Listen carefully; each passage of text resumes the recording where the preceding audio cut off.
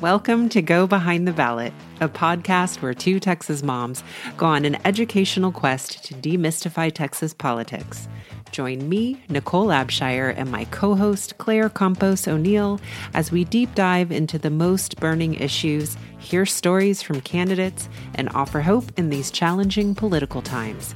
Let's saddle up and go behind the ballot. Hello, everyone. Welcome to Go Behind the Ballot. I am Claire Campos O'Neill. And I am Nicole Abshire.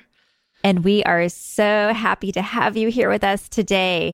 In this episode, we interviewed Dr. Michelle Gutierrez Cohen, and she talked to us all about County Commissioner's Court.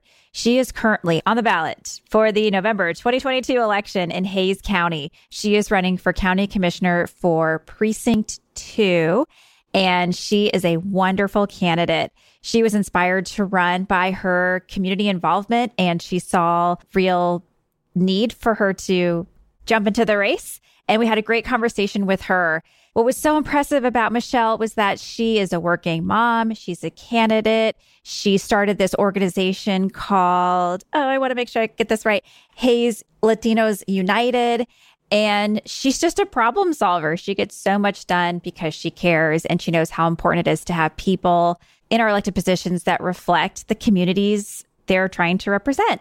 So, Nicole, what are you still thinking about after our chat with Michelle? I'm thinking about how if you don't live in Hays County, you might think, oh, maybe I don't need to listen to this episode, but that is not true.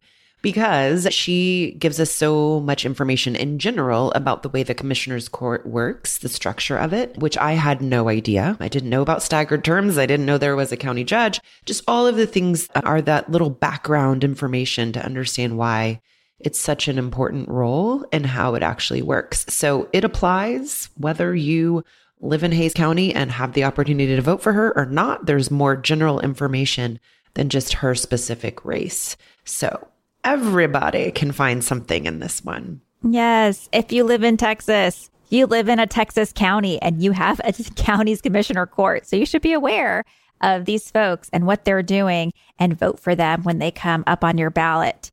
And I think that's about it. Check out the show. Hi, everyone. Thank you so much for joining us for this episode of Go Behind the Ballot. We are very excited to have Dr. Michelle Gutierrez Cohen with us. She is running for county commissioner in Hays County for Precinct 2. And we are eager to learn a lot about what county commissioners do, because we're still a little unclear ourselves, and about her journey and all those interesting facets of who makes Michelle. So to get us started, Michelle, we love to find out a little bit about our guests' biographies and their origin stories. So can you tell us, are you from Texas and what was your upbringing? First, thank you, Claire and Nicole, for having me. I'm always excited to talk about the campaign and my journey because it's a long one. But yes, I was born in Austin. I'm one of the originals. And my family lived in South Austin. My mother, she was 17 when she had me. So she dropped out of school to raise me. So she was a young mom. She has an interesting story herself. She was 17 when she had me. A year later, she had another child, my sister. She was married, and my father was in a really bad car accident at 19. He was like 21 in the Marines, and he was quadriplegic. So she's 19, taking care of a quadriplegic and two small children. Can you imagine? A lot of my own, work ethic comes from my mother. I've seen her work really hard as a young woman, even though I didn't really realize it at the time. Now I can understand. Working hard for her children. I'm the oldest of four. So I had a lot of responsibility at a young age of taking care of my siblings and helping my parents out. And my biological father and my mother eventually divorced because it was just too much. But she remarried. So interesting because I was so young when everything happened back then that I didn't know he was not my real father. I went to grade school and then I was told, this man is not your real father. This other man is. And I remember having to change my last name from Pena to Gutierrez when I was in first grade. My upbringing comes from a very strong female upbringing. So I have a lot of aunts growing up, and they were always the leaders in my family. always. And they still are. My mom's still basically the leader. We actually moved to Hays County back in the 80s. They bought a piece of land and they split it 3 ways. My grandparents in the front, an aunt and uncle in the middle, and my parents in the back. So we grew up on this somewhat of a compound with my family so we could all be together, because that was very important, that family stays together and we look after each other. And my family is still there today. They still live on the same piece of property. My aunt and uncle still live there. My grandparents have passed, so that house is no longer there, but my family's still there. I grew up in Hays County. I spent about probably combined 30 years in Hays County. And my youngest goes to school here at a local middle school. So I have a lot of deep roots. So I've definitely seen this county grow immensely over those 30 years. I remember when there was nothing here. And so it's amazing to see how much it's grown. But as far as my work background, I spent about 25 years in supply management in the private and public sector. I was a state purchaser, contract manager. So most of my career has been in that role. So I have an understanding of some RFPs and RFQs and that concept. Oh, Michelle, what are RFPs and RFQs? We've pressed proposal, we've pressed for quote, things that it's like a procurement terminology that you would have to use. So I have a lot of experience in that. But today, I'm a trainer with the state. So I teach virtual classes to other state employees. And they're virtual now because of the pandemic. And we used to teach them in person. And then when the pandemic hit, we switched to virtual. So now it's worked so well that all my classes are virtual now. What else? As far as my education, what's interesting is when I got out of high school back in 89, I went to school for a while. I stopped, went to school, but I was working at the same time. So I never quite finished my schooling when I was young. And when I was 40, I had my late baby. And she just gave me this motivation to go back to school. It's hard to explain, but all those dreams I had as a young woman that I wanted to do all came back. And I decided to go back to school. So 2 months after she was born, I enrolled in an online college and got my bachelor's in business administration with a 2-month-old. With a concentration in finance, I immediately went and got my MBA. And then I think they made me wait 6 months, but then I got enrolled into the doctorate program and I did that. So I received my doctorate in 2019 and a doctorate in management and organizational leadership because I have a fascination with leadership. I haven't necessarily been in leadership roles necessarily my life, but I've always been a follower. I've always just been interested in leadership. You're the oldest. Of course you're a leader. You could call that leadership, but I didn't know it at the time. I was told you take care of your siblings, you walk them to school, you make lunch, you make dinner. That was my role. But at the time, I didn't see it that way. But I've always kept this feeling of obligation and responsibility. And I think that's where that comes from. Yeah. It sounds like it was very rooted in your family dynamic. And what you witnessed, but maybe didn't identify with that terminology. Like how Claire just pointed out, you were always a leader, but you maybe didn't think of it that way. And so that's so interesting. Yeah, I was doing what I was told, and that's the way it was. Yeah, so family was very important growing up, and it still is today. I'm all about family and more about community now, trying to take care of other people who don't have, because we were poor growing up. We didn't have a lot. We got our school clothes from Goodwill. That's the life. But at the time when you're a kid, you don't notice that because I think just so much love in the family, that stuff doesn't really matter or you don't notice it. Maybe that's where you are. Economically, that's where you are. But we were happy as a family. Yeah. I had this thought last night as I was getting my boys ready. They're almost 2 and 5. And I was like, oh, this is so hard. And I'm 37. And I was like, how did teen moms do this? Seriously, how do they do this? And it's just amazing. I'm sure lots of moms just figure it out and go the next day and the next day. Man, kudos to your mom. I know. I can't imagine, but I think that a lot of women would be able to do it because they have to. There's no other choice. What helps me a lot sometimes when I feel a little overwhelmed is everything's in a checkbox for me. Okay, I got up, check. I took a shower, everything. Is that the management side of you? Mentally, that just feels better for me. I like just getting up and getting dressed. Okay, that's done. Now let's make lunch. Let's get making up for school. That's just but it helps me. It helps me that way. to do that. So I also love that you did most of your secondary schooling over the age of 40. I just want to really underline that too. That's incredible and amazing. And a reminder to all of us that you don't have to stop dreaming and you can keep going and do whatever it is that you're interested in at any age. that's why I tell other women who are thinking about going back to school, but they feel like they're too old. I'm like, I went back when I was 40 years old. It's never too late to go back at education. And I know what this means. I know what maybe 7% women of Latinos in our country have a doctorate degree. And so when you break that down by how many women have, it's, I think, maybe 3 to 4%. And then when you look at Latinas who have a doctorate degree in Texas, it's probably not even 1%. So I understand the responsibility that this carries. And I think that when I was defending my dissertation, the 3 things I told my committee I was going to do is run for office.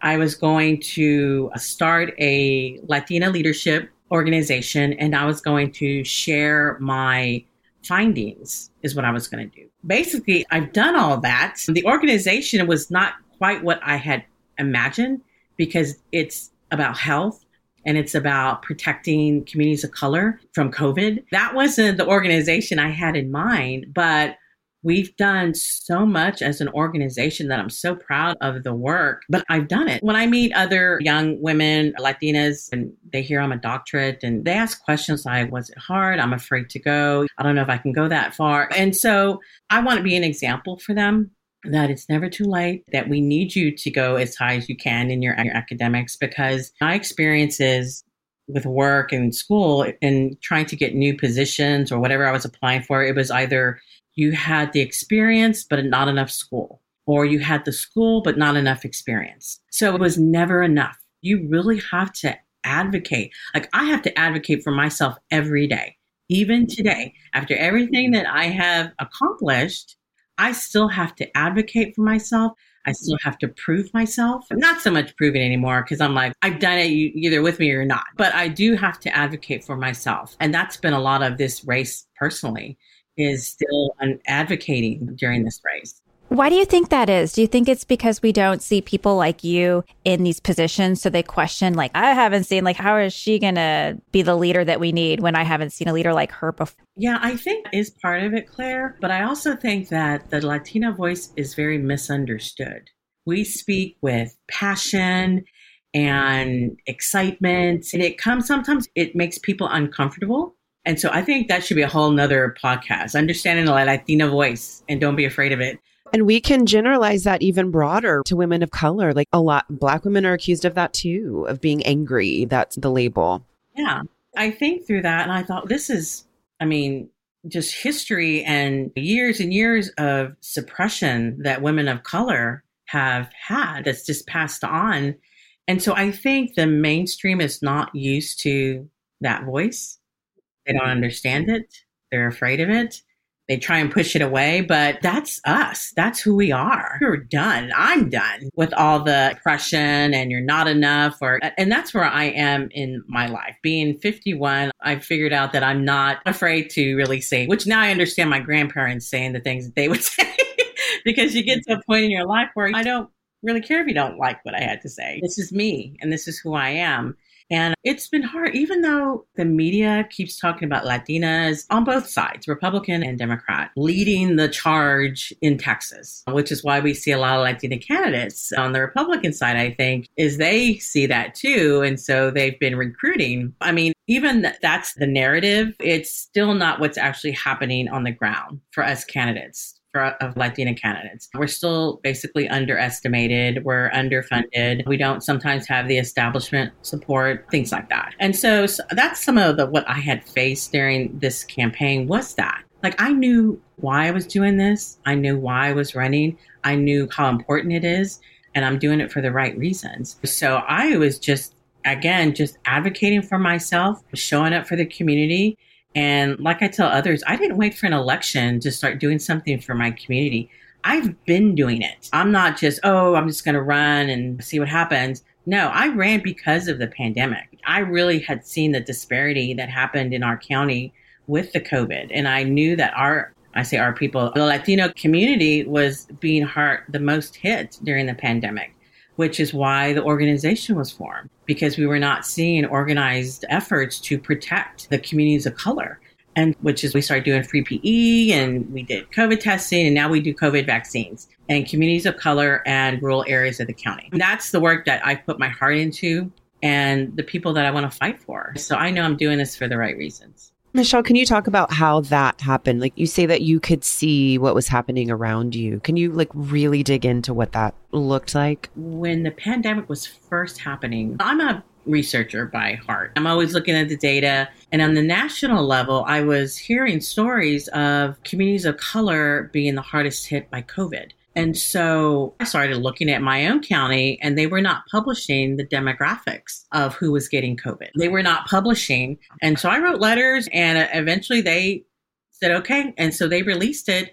And sure enough, it was exactly what I suspected, that Latinos were leading in every category related to COVID. Positivity rates, hospitalizations, death, confirmed cases, all of them. And so from that anger where I just started buying masks myself and hanging out at the COVID testing sites in the county and passing out free masks to people. At that time, people were losing their jobs, right? They were being forced to stay home. So there was all kinds of food insecurities, rent insecurity. I don't know if you remember the food distribution drives that were happening. There was a lot going on at that time. So the fact that people, our governments or our cities were not providing a basic resource that could save their life, I couldn't deal with that. And I just got to get together with some other individuals. And I said, let's do this. Let's have a free drive-through PPE and we'll just give out what we can. And that's how it started. So when people say, oh, tell me about Hayes Latinos Unite, I'm like, oh, okay. It was founded as a direct response to the racial disparities of COVID against the Latino community in Hayes County. That's my spiel to them. They're like, oh. And it's always funny because I'm like, do you only do Latinos? I'm like, oh no, I said, that's just how it was founded. Because of that, we give anybody who wants any of our resources, any of it. So that's how our org started. But it was through that work where, when the vaccines rolled out, those communities of the lower economic level could not access those vaccines. And I was making calls at night with other health resources saying, how many shots can you give? And they say, oh, Michelle, we got 10. Okay, let me call 10 people. That kind of work is going on behind the scenes to try and get the underserved and the uninsured those vaccines to save their life. And because I knew that's who was impacting the most. And so sometimes I forget what it was like back then. When I see documentaries, sometimes I have PTSD over it because it was really a horrible time. And so much of our community was in despair and loss and stress. I heard about it all the time. And I was getting phone calls from families who lost loved ones. Do you remember all the GoFundMe accounts that we saw? Because people couldn't afford it. And we did a lot of work that I'm really proud of, but it really showed me the lack of resources for our own county health department. They did not have those resources. Yeah, it sounds like you created this group because the county wasn't doing these things. What was their excuse for not doing that? A lot of it was just, I think they were just understaffed, under-resourced. But now, today, we do have a relationship with the Hayes County Health Department. And there's some individuals that are young individuals that are in that department right now who are actively doing community outreach and providing information, vaccines, but they are still lacking. They were hoping to get a mobile unit clinic to drive around. They didn't get funding for that. They didn't get more money for staff. So they're severely under-resourced still. So we partner a lot together to help with that. Can we talk about that resource component? So you're running to be a county commissioner. How is the county's budget collected? Or how does the county get that bucket of money that they spend on things like what would have been healthcare? Yeah, some comes from taxes, right? And they just passed their budget this year. But I know that they just approved their budget, but our health department didn't get the fundings that they were asking for. They mostly supported the law enforcement. And it's really, I think, just tricky during election time. I think funding goes to what people seem to be caring about the most, which is law enforcement. I totally understand that. I fully support law enforcement. In fact, I'm in a police academy right now at the city of Kyle, so I can understand more about the law enforcement. But unfortunately, our health department did not get the funding that they needed. And we are in front of a potential another COVID spike in the fall. And what I just don't understand is that it really begins with the health of people, because what the pandemic taught us is that if they don't have their health, then they can't work, they can't visit your restaurants, your stores, because they didn't have that. So my logical thinking is, why not put as much resources that we can into our health department and get people access to vaccines, flu shots, PE, anything to help them feel well so they can continue working, so they can continue visiting businesses, because it's all related and they don't think that way. So that's where like one of my top priorities is public health, is making sure that we get resources to people. Right now, if you're uninsured, you can't get a free PCR test anymore. And if your child is sick at school with COVID, they can't go back to school unless they have a PCR test. PCR test is $100 usually. And they may not be able to afford that. And if they need a COVID test for one student, they're probably one family member, they're probably going to need it for additional ones. And so it's either a PCR test or they have to be out of school 5 days with no symptoms. Who's going to stay home with a kid? Yeah. And then there's 5 days where that child is not in school, is not learning because of this requirement. So there's some real breakdowns in healthcare that I really want to address. And unfortunately, a lot of our Hayes CISD district is not very pro health. They were against the mask mandates. They only held one vaccine event in the entire pandemic. And it's just been hard to work with them. And what upsets me is that their student population is over 64% Latino. And that is the group that's suffering the most. Again, why not do these things? Why not do PE? Why not do more vaccine clinics within your schools? It makes sense to me, but unfortunately, it's that political climate of ours that is hindering health access to people. What a shame. Because, the schools are where people are already there. They trust the schools. They're familiar with it. It's just a perfect place. And that brings up another thing is when we were trying to do COVID vaccines on the east side, because that is where our rural areas are, our communities of color are, there's no community infrastructure on the east side. And the schools would not let us inside their school to have a clinic. You could point fingers of who said what, but it was a safety coordinator who would not let us in the school. And they said, we got it covered. We don't even have a library east of I-35 from the top of the county to the bottom.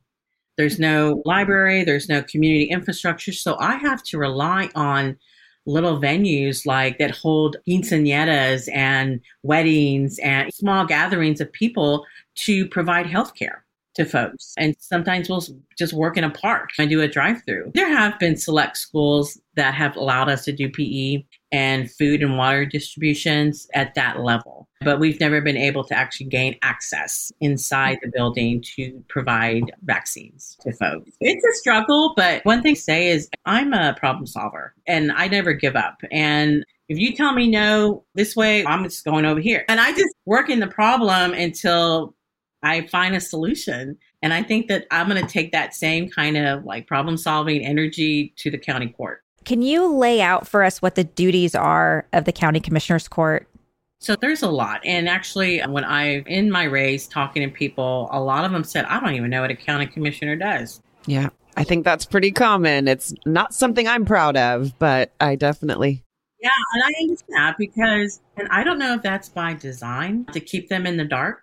Maybe, I don't know. So one thing is public health. They're in charge of the public health because they have a health department and law enforcement. So they're in charge of the sheriff's department. They pass the budget. They approve all the contracts, like construction contracts or any contract work that a vendor does with the county. The commissioner's court approves that. They decide on where voting locations are located. Okay. That's always been an issue because we can never get enough voting locations or polling locations on the east side of the county because we don't have infrastructure there. All makes sense. And so they approve that. Roads is a big one. Anything that's not within the city limits, all the roads on the outside of the city limits, they approve those construction projects for that. And east side of the county has been severely neglected as far as roads. So they're now coming in and trying to make the roads bigger. But because we've been so heavily populated all of a sudden in the last 10 years, so now we have all these people that live in these areas that they're trying to fix the roads. It's just causing more of a headache now. And I don't know how they're going to do it personally, because there's so much traffic on the east side and the housing market has exploded, especially in Buda on the east side. I don't know if you're familiar with Sunfield, but they have over 5,000 homes just in that one subdivision in Buda. And there's only about one or two ways in and out of that place. I know they're working on it, but you can go drive to the east side and see all these blocks of detours. And if you talk to people that live on the east side, that's the one thing they talk about are the roads and how long it takes to get to work, because most of our population that lives here still works in Austin. And so they moved to Hays County because the housing was cheaper. It's because it's too expensive to live in Austin. So they moved to Hays County. Buda and Kyle are still close enough to Austin where it's not too big of an inconvenience. But if you watch the news and you watch the traffic, I mean, it's anything coming out of Kyle Buda, it's like over an hour just to get out of Kyle and Buda, just to get to Austin. And yeah, it's traffic is, I would say, is probably the number one issue for most people. Also in Buda, we only have one H-E-B and one Walmart that people could go to for groceries. They're not that big, honestly. And so when you think about all the people that have moved in on the east side, and then again, all the people who still are living on the west side, flooding to one, two places for food. It'll be interesting to see how we get out of this with folks. But that's really a lot of what the commissioners does. I've heard from another commissioner that the county commissioner's seat is one of those jobs where you're not going to know exactly everything there is to know about being a county commissioner. It's like a learn on the job as you go through it, because there is a lot. You got tax, you got health, you have law enforcement, you have voting. That's a lot of areas that a county commissioner has to know about. And me being a state purchaser, I know about procurement, I know about contracts, and then being in this recent health area, I know about that. I know about working with the health department and some of the struggles that they have. I know about voting because I was a precinct chair fighting for polling locations on the east side. So I may not know everything that there is about being a county commissioner, but I feel like I'm going in with enough knowledge to make a difference. And I'm not afraid to research and learn and listen to the experts about the issues of our county. I'm just afraid we're going to elect someone who's just going to sit there and not fight and take it for granted, the position for granted. I'm going there to work. A lot of times candidates who are elected office are only thinking about the next election and not what needs to be done right now. Other thing, Michelle, I keep thinking about is, first of all, your deep interest and commitment to leadership. And like, if I was thinking about kind of these problems that you have been outlining for us, and the idea that if we assume best intentions, that the people who have been in those positions have been doing the best that they can. And I do believe in assuming best intentions, but if they don't represent a wide variety of the people that are in the county, then maybe they weren't really aware of the issues with COVID disproportionately affecting minority communities. And maybe they weren't aware of the lack of infrastructure on the east side because that's not a community that they're necessarily enmeshed in. So if we assume best intentions, I think that what you, though, really highlight is how leadership does need to be reflective of the population so that everyone's interests truly are being represented and that there is somebody who is accountable to all the folks. Because if nothing else, what you're going to bring is a perspective that either isn't there or is being ignored right now. And that's just so necessary to bring some balance. And also, I just cannot help but point out that how, if you are present on the commissioner's court, that everybody benefits. It isn't just the Latino community that would benefit from the perspective that you're going to bring. That's an East Side benefit. That's a full Hays County benefit. Like, everyone will receive some of what is so important about what you bring. Sometimes, if elected, I will be commissioner over a specific precinct. And it's one of the smaller ones, but it encompasses one of the fastest growing cities in the county, Kyle and Buda. And sometimes when you're running in these elections, there's a lot of focus on countywide seats. And I'm not a countywide seat. I'm just a precinct seat. But my vote is going to matter on that court countywide. I don't know if people see it that way or not. Yeah, my county is like this small on the map, but my vote is going to have an impact on what happens with our county. And also your voice, just the way you're going to bring different perspective to the conversation that has an impact.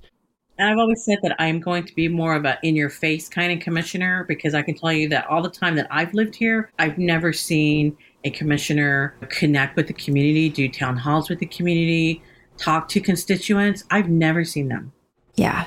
Why do you think that's the case? I think they're afraid, honestly, because not all conversations are going to be pleasant. And there's a lot of folks that live here that are frustrated. And so I think sometimes they're afraid to face that, but I'm not, honestly. And I want to be more present, going to HOA meetings or going to PTA meetings, doing town halls in these areas that don't ever get elected official to come into. I want to be there. And what's great is that most of the people who live in my precinct know who I am because of the work that I've been doing. And they know that Michelle's in it. Our precinct is over 50% Latino. And we've never had a Latina in this precinct ever. And we haven't had a Democrat in this seat for over a decade. Me being in this seat is going to be a real true representation of the people who live here. And I'm what they call homegrown. I'm from here. I went to school here. I know what the issues are here. So I'm excited. I'm nervous, but I'm excited about it. Even today, this morning, when I went to go vote, I was filled with such nerves. And it's my third time voting for myself this year. But I was just super excited to vote and get to this point, because it's been a long year, ladies.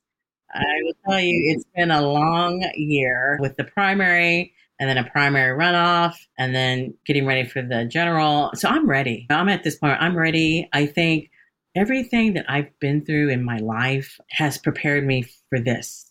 I truly believe that all those shortfalls or those barriers that I had to fight through is for this reason.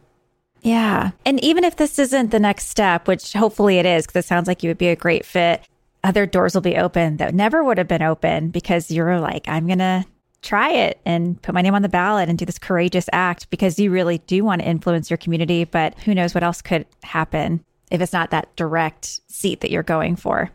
Yeah, everything happens for a reason. I really believe that. Before I decided to run, I was in precinct 1, and then they did the redistricting. And the redistricting actually drew me into 2, like by a block. And this seat happened to be coming up for re-election. And so I thought, maybe that's a sign. Maybe that's what was supposed to happen. So I always joke, and I thank the Republican Lon Shell commissioner for redrawing the district, for allowing me the opportunity to run for this office. So I do think there's a little bit, things happen for a reason. I do believe that it has to be the right position and the right time sometimes for a candidate. And this position really just keeps me close to community, which is who I care about the most. And that's why I feel like everything's just aligned in this journey. And so I'm really hopeful on the outcome. 2 more weeks is what we got. So I'm ready. Yes. For our listeners, this episode will drop the day before Election Day. So when you hear this, go vote, and you'll have one more chance to vote. Just keep that in mind. Because one thing that maybe some people understand this innately, but which is the structure of the commissioner's court. So that's something I don't necessarily understand. And I had the understanding that there was one county commissioner and that's how it worked. So can we talk about that, just the structure? Yeah, I wanted to circle back to that. And you said that there's some, it sounds like at-large precincts. Like, yeah, how does that? There's 4 county commissioners. Each have their own designated precincts. So there's 4 precincts and then a county judge.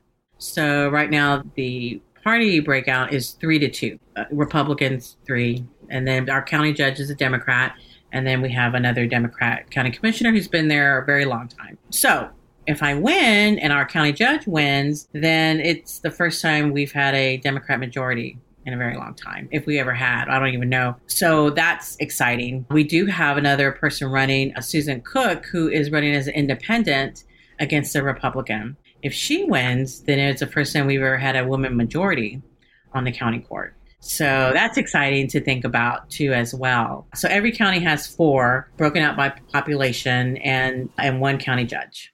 Every county in Texas has 4. Oh, that's crazy, because like we live in Travis County and it's huge, and you still only get 4 plus the county judge.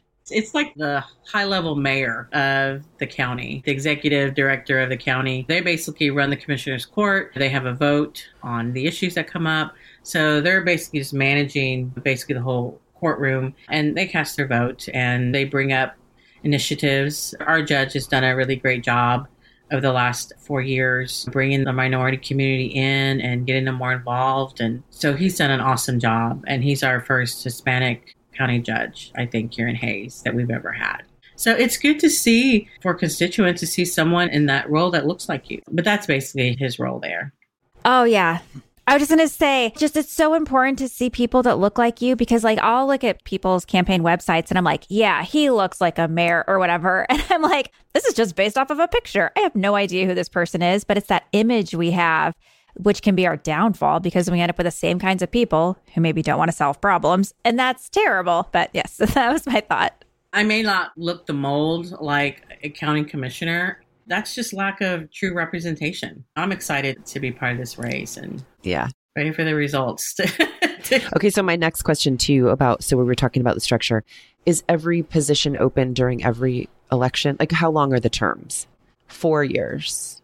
4 years, which is really good. Unlike state house, it's like every 2 years and Congress every 2 years. So they only run every 4 years. And same with the county judge as well. Yeah, that's what I'm guessing. Yeah, it's staggered. Like this year, it's only the county judge, precinct 2, and precinct 4. So the next time it's going to be 1 and 3. Yeah. Yeah. So they're all staggered out.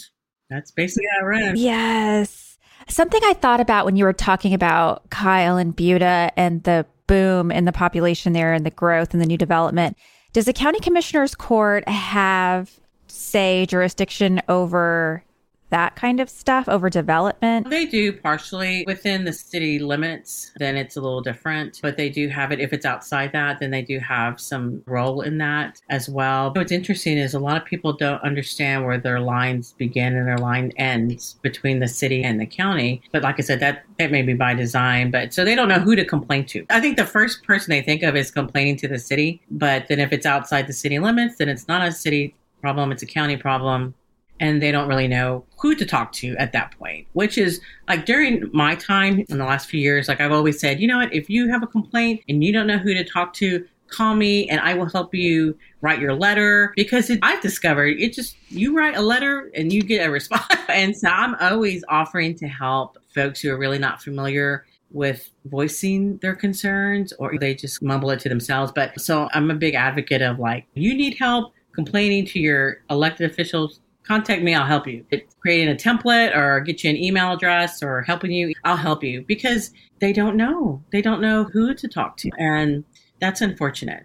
But again, I think it's by design. Yes. I have a personal story about that. So I live in Travis County, like I was mentioning, but I'm outside the Austin city limits. I'm in like an ETJ. Again, very confusing. One night, there was this really loud music going on. There was some rave venue and they were like, we're going to party all night long. So like 4 a.m, you're still hearing this music. And I call the police because I'm like, I don't know.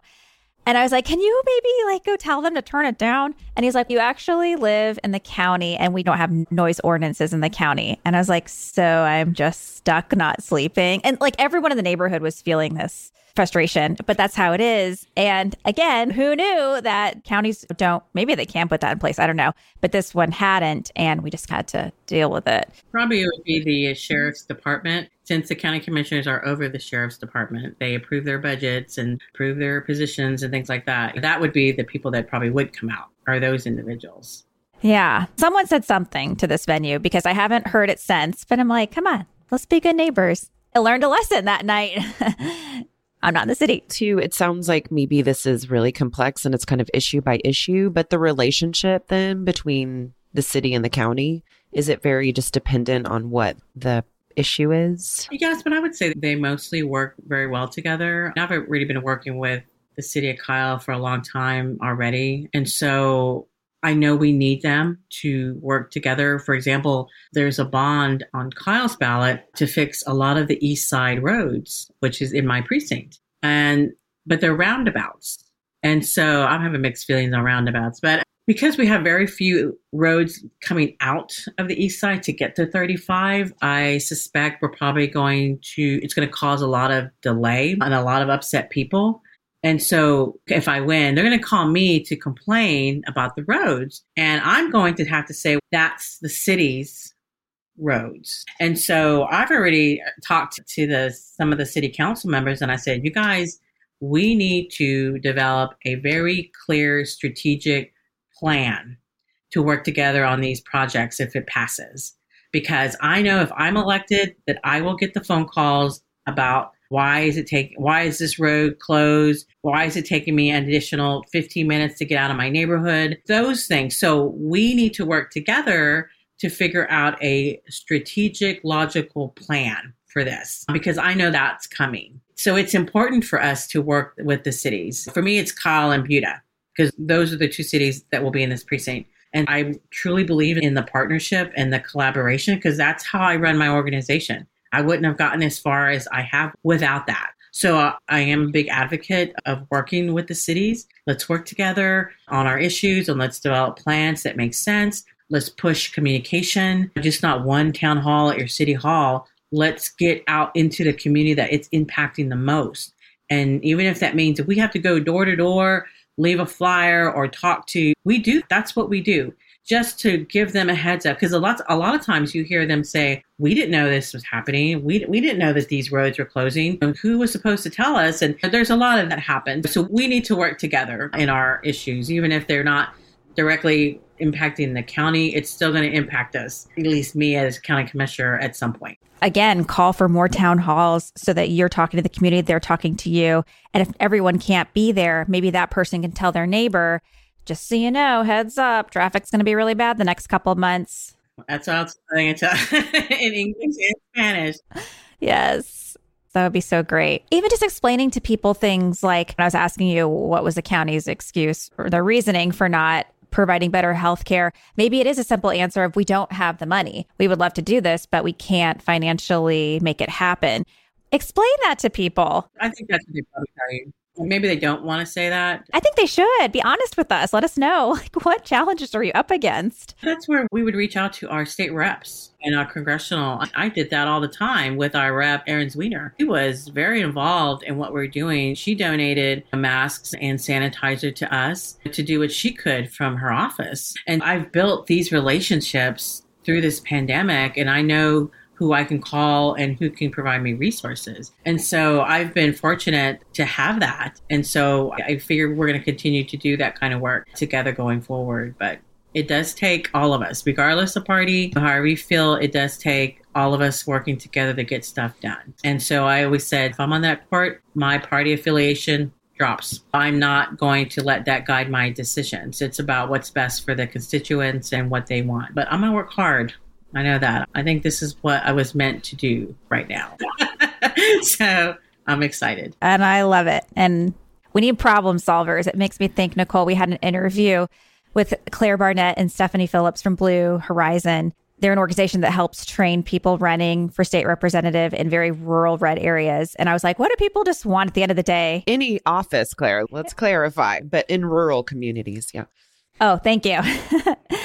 Yeah, but I was like, what do people really want from their elected officials at the end of the day? And they're like, they just want problem solvers. They just want people to go in and handle government issues. And it's so true because that's why they're there. And yet too often we get people who don't really do that or who make up problems that aren't even there. And it's like, please just handle this.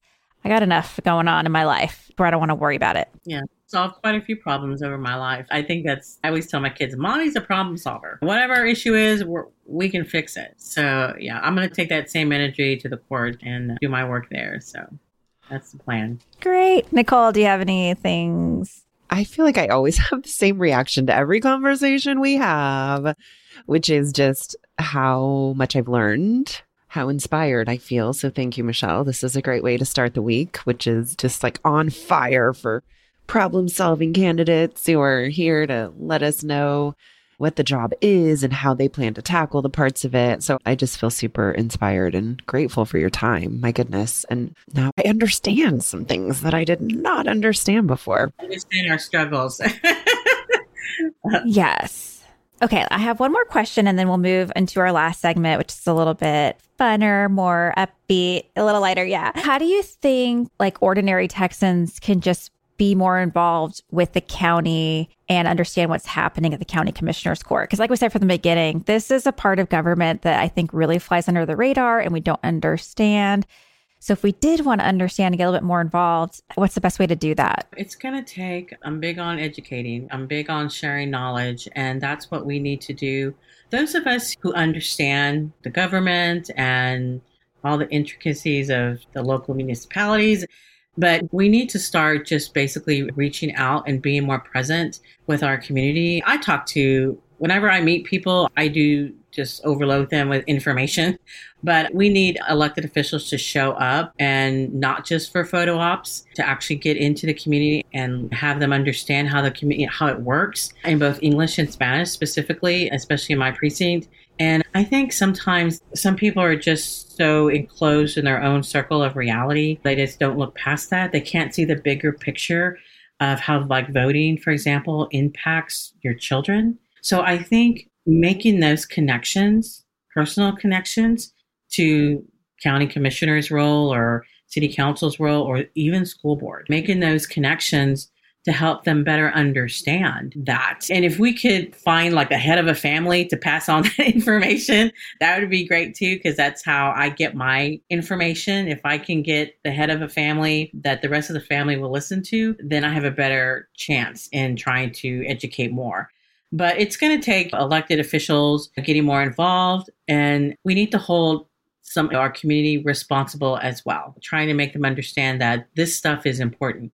Voting is important. Going to school board meetings is important. And even starting small like PTA, just doing something just to stay in your community. Because what I learned during my research is that all the women that I interviewed, the Hispanic women who were in elected office, all of them were influenced by their family being involved in some kind of community, whether that be in politics or their church. They were exposed to it at a very young age. So they grew up understanding the meaning of community and helping community. And so that's why I always say, if we can instill that with young people or young families, how important it is to get involved in your children's life, then you'll understand. And your child will have a better chance of being involved as an adult in their community if they see you doing it. That's the one pattern that I saw, is that every one of these women that I talked to, their family was involved in community. So they understood it at a very young age. So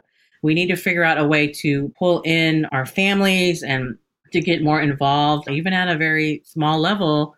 Like PTA, we just want them there. We want them present. And I think a lot of them are just intimidated. They don't want to look stupid. So there's lots of reasons, I think, where they don't get involved. But it starts with elected officials and being involved in the community and showing up and educating and encouraging them to educate their own family and children. And then things will get better. So that's what I believe. That's great. I've certainly lost that fear that I used to have. Like, I just don't know things. And so might as well admit it and ask the questions. Yeah. I definitely had this fear of like, if I show my cards, what are they going to think? And then it's like, you know what? They probably don't know either. And they probably appreciate us asking. So we're going to ask, Nicole. And I'm not afraid to ask. I don't know everything either. And I'm always asking and searching and just doing whatever I can to better inform myself. And like, water is a huge issue here. And I grew up with my water being white, and I didn't know that was an issue. And so we still have a lot of water issues in the county. So that's one area where I really want to educate myself with more. And I'll be the first. I don't know everything that is about water and how the infrastructure is at the county level. So that's an area where I want to learn a lot more about, because water does impact health. I'm always learning every day. I'm learning something new. Yeah, you're at the police academy. That's also very cool. It's interesting. I went to a driving range. It was part of a driving range at a gun range as part of the whole curriculum. With everything that's happened with guns, like I was like, I don't want to touch a gun. But I also felt it was important for me to understand the weapon. So I was petrified that whole experience because we shot an AR-15. Now, and so I've been to Uvalde. And I've been down there twice. I visited the school. I've talked to an aunt of one of the children that passed. And I know how devastated that community is and what they're fighting for. But as part of me trying to understand all sides, that's why I'm doing that, because I do want to understand that. I'm not saying I'm going to go out and buy one at all, because I don't think I should have one in my possession, but I understand it. And I understand why law enforcement uses it. For me, it's just all part of me growing and understanding all aspects of what goes on here. Yeah, it's been actually great. I really love the class, and I've gotten to know the police officers locally, and I go to my first ride out this weekend. So that's going to be fun. I'm looking forward to that. I love all the learning that you're doing. It sounds so exciting. Okay, to our last segment, and I don't know that we prepared you for this, but surprise. You'll have to think on your toes. It's called our attention mentions, where we mention something that has our attention right now. So it can be like a TV show, because I'm sure you have lots of time to watch TV right now, or a book or a podcast maybe that you heard, or even experience that has your attention. Nicole, do you have anything ready? Yeah, the season finale was last night, and I'm a big Game of Thrones fan. I watch it. I'll just keep it on like all day or whatever. And I'll just listen because it's such a great show. So House of Dragons was my thing last night that I was watching, and the season finale was awesome. That's great. That's what I was thinking of too, for the same reason. But it's really interesting in that show. I don't know if you're watching it, Nicole, but it's all about this one woman who is supposed to become the heir to the throne. But they're like, no, it can't be her. She's a woman. We have to have the men. We're used to men in power, and all the resistance she's up against. And it's just interesting because it's like, it's obviously a fictional show, but set in this like medieval context. And you're like, man, even today, we still have resistance to women in power. And yet you see in the show how her experience actually makes her a better leader, but they're so blind to that. Patriarchy, basically. Yeah, that's a good one. Yeah, I can relate with her being is different than a county commissioner, but it is interesting that seems to be the driving theme. It's a woman trying to come to power who's being denied that because she's a woman. So I think it's pretty fitting considering our climate right now. But I'm watching that show. So that's what's gotten my attention right now. I've got a really silly one. I found a show on Hulu called Hoard House Flippers. So it's people who are house flippers who bought houses where hoarders were the last people living in them. So always step one is just cleaning the house of all of the stuff that is just piled. And of course, some of the things that people collect are a little disturbing, but it's really fun to watch the transformation of a house that is just overrun with stuff to something that's really beautiful and that you could not have envisioned when you first saw it. And also it takes place in Canada. So that's also just really interesting kind of culturally. It's so cold there in so many of these episodes. And so that's an interesting thing to relate to. And the accents, because they're always like house, a house. So Hoard House Flippers on Hulu is just a fun little good time. Yeah. Probably just remind me of how I need to do my house. Because when you're a candidate, you don't get to do all the things that like house cleaning. And I don't know who it was, but I saw a speech by a woman who said, they asked her, how do you do it all? And she says, I don't. If I'm succeeding in one thing, I'm failing in another. She's a writer. That's what she is. So she's like, if I'm kicking ass in an episode, I'm missing my daughter's practice or game. I just connected so much with that speech of hers because I'm doing all these things, but trust me, behind the scenes, not everything is getting done. And you just have to figure out how to make a creative balance and not beat yourself up over it. If you didn't get a chance to clean out the bathroom or do a load of laundry or whatever you know you need to do, it's okay. It's going to get done. You can always ask for help. And I think that's the other part sometimes with me is asking for help on things that I normally do anyway. Asking someone else, I don't know what that is, but it's there that I'm dealing with at a personal level. But when I heard that speech, I just thought she's absolutely right. We just have to, again, not beat ourselves up over that and do our best. What I'm doing here is important and makes a difference. And I'm doing it for the right reasons. It's great. We appreciate it. And I will officially double mention House of the Dragon. And Michelle, we wish you all the best of luck with your race. Even if you don't get this, which could happen, we hope not. We know you're going to do amazing things for your community because that's where your heart is. And we really appreciate that and see so much value. And thank you for being there for Hays County and the people in your life. Thank you. Thank you. Thank you so much for having me. This was fun. It's been awesome. This is great. Yeah. Great. We're glad. Yay. Thanks, Michelle. Great. Yes. Talk to you later. Thank you. Thank you, everybody, for joining me, Nicole Abshire, and my co-host, Claire Campos O'Neill, on Go Behind the Ballot.